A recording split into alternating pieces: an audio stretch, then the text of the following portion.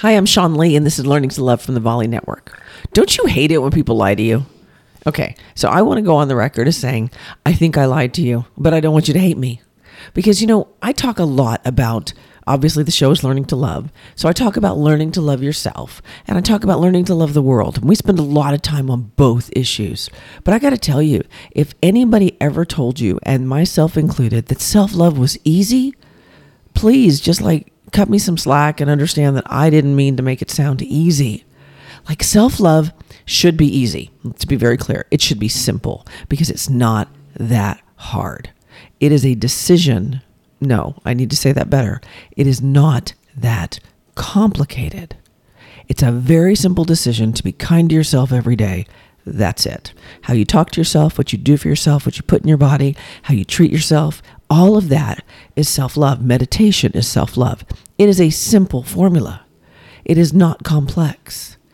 Easy, it is not. Because we let the world influence our own selfness, our self-esteem, our self-worth, our self-value, our self-love. We take the words of other people, we take the habits of them, and we decide that they're ours. And then we're unhappy when it doesn't fit us because it's not ours to begin with. So I've said for a long time, I am a zigger while everyone else is a zagger. And some of you may know this. I have an adult podcast that I also do called Two Wild Orchids, in addition to Learning to Love. I do a lot of other things. I also write children's books under a pen name. There's a lot of elements to me. And the only way that I can love myself fully is by doing all of those things.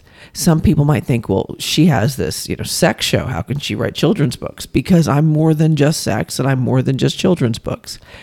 But I'm playing to my music. I'm dancing to my own special beat. And that's how you learn to love yourself. You just decide to be nice to you no matter what. It is not easy, but it is remarkably simple. And I hope as you listen to the show, you're finding strategies to do it more and more every day, because that is my end game. If you would like more Learning to Love, head over to the Facebook group. Go to facebook.com and type in Learning to Love Show in the search bar, and you will see me and lots of other people there. But for now, this has been Learning to Love. I'm Sean Lee, and I'll see you again tomorrow.